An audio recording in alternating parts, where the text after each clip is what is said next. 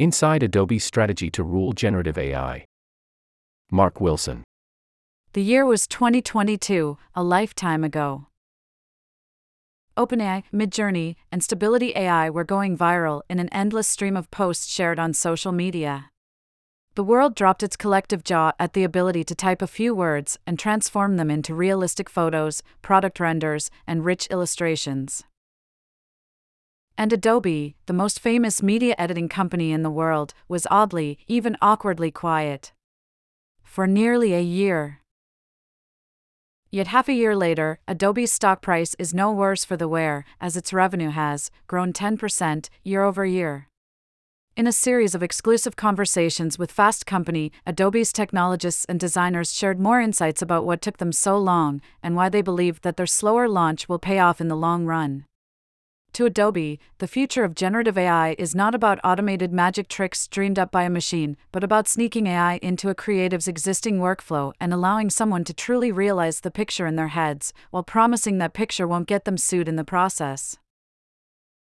For us, over time, creative control is going to be a differentiator, says Eric Snowden, VP of Design at Adobe, who spends about 80% of his time on Firefly now. And I think that's what our customers want, and why they come to us instead of someone else. Adobe's early AI dominance. I'll start my story in a dark room in Santa Cruz, says Alexandra Costin, with a hint of drama. Costin, Adobe's VP, Generative AI and Sensei, recounts being late to a presentation at Adobe's research retreat in 2018 when researcher Cynthia Liu was showing off a concept for GenShop, generative Photoshop. Using a photo of herself standing on the beach, she was able to swap out her dress with a button press. It looked like science fiction to me at the time, says Croston, who connected after the demo to ask if this idea was real. She said, "We have a demo." By 2019, Adobe had already been using AI in its tools for many years. Beloved Photoshop tools like Content-Aware Fill had been around for nearly a decade, and the company increasingly leveraged AI to power its reality-melting tools.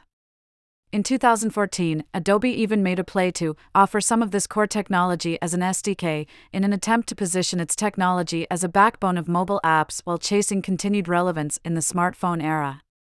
But for Costin, the GenShop demo provided a mental breakthrough about how Adobe should approach its software.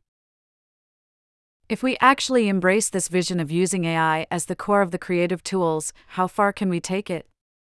He asked. The question wasn't rhetorical.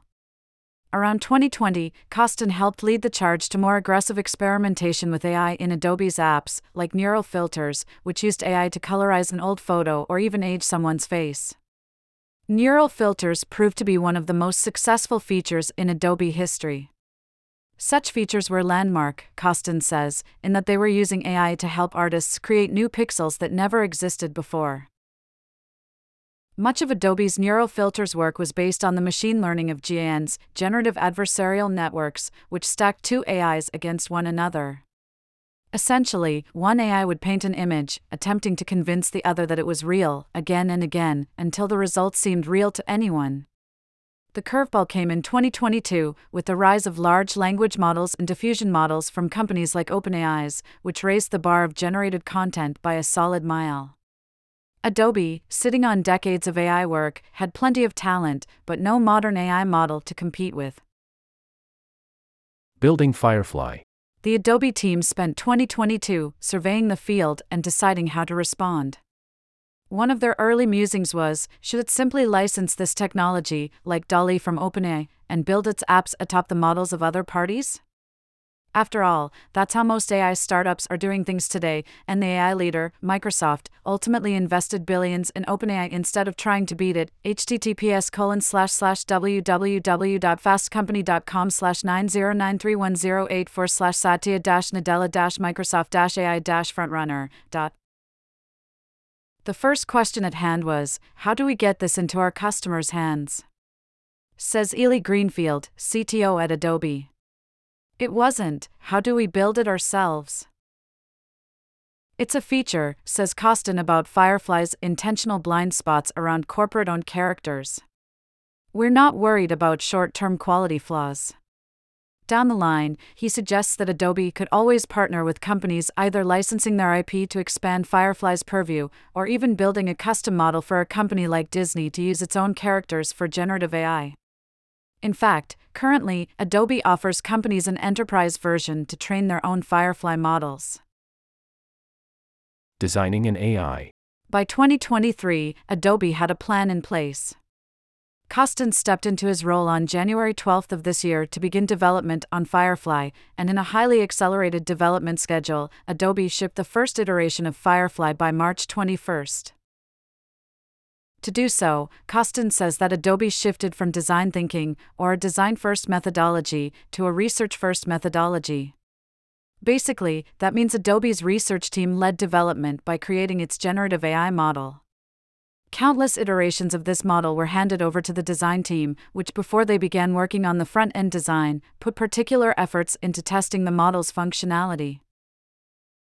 So Adobe opened a Slack channel for its global workforce to try out the AI, and test for issues like bias, refining the model to eliminate the most egregious errors.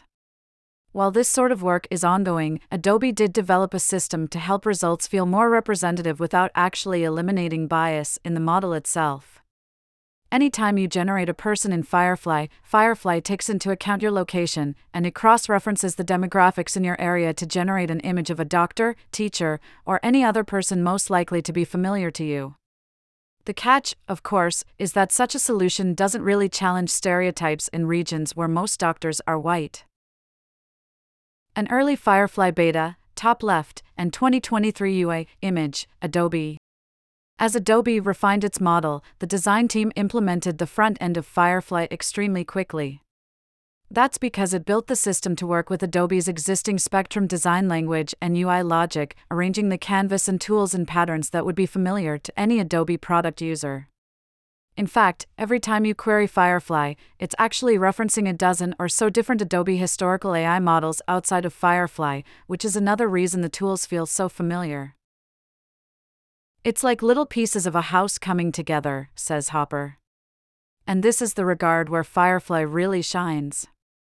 While I often find Firefly's generative models fall short of my inner vision, the act of turning avocado toast into a typeface couldn't be simpler thanks to its refined UI. Where Firefly goes next. For now, Firefly is mostly a standalone demo site, but its tools will increasingly work their way across the Adobe Creative Cloud we know, like Photoshop and Illustrator. Meanwhile, Adobe confirms that more advanced capabilities, such as generating full video and 3D objects, are on the horizon. But for Adobe, the ultimate question comes down to not just how well Firefly generates convincing images, but how close it can get a user to the core vision trapped in their head. That requires doing more than typing the perfect prompt. And this is where Adobe's team believes its advantage remains long-term, why it believes you'll continue to use its products to create and tweak imagery, even in an era when machines can imagine our dreams by typing. Some people say you'll tell the computer what to do, and it'll do it all for you. It's not going to be that, says Greenfield. It's going to be multimodal, heavily iterative, and involve styluses and mice and selection areas and timelines, and many of the same metaphors we use today. In other words, Adobe believes the future of generative AI is about what Snowden called creative control. It's the buttons and knobs, the selectors and erasers that Adobe believes will still remain key to editing media in the future, even when AI paints the first pixels.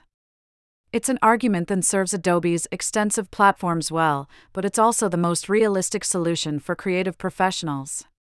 The question remains, however, will Adobe be so bold as to break its own molds and offer up a unique piece of software within generative AI that creates the sort of magic we can't imagine just yet?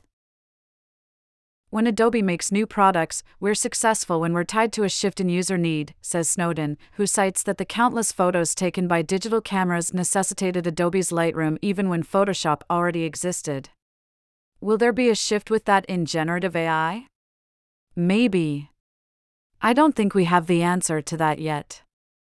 But we know the power of our existing tools and generative AI together. There's kind of nothing else like it out there.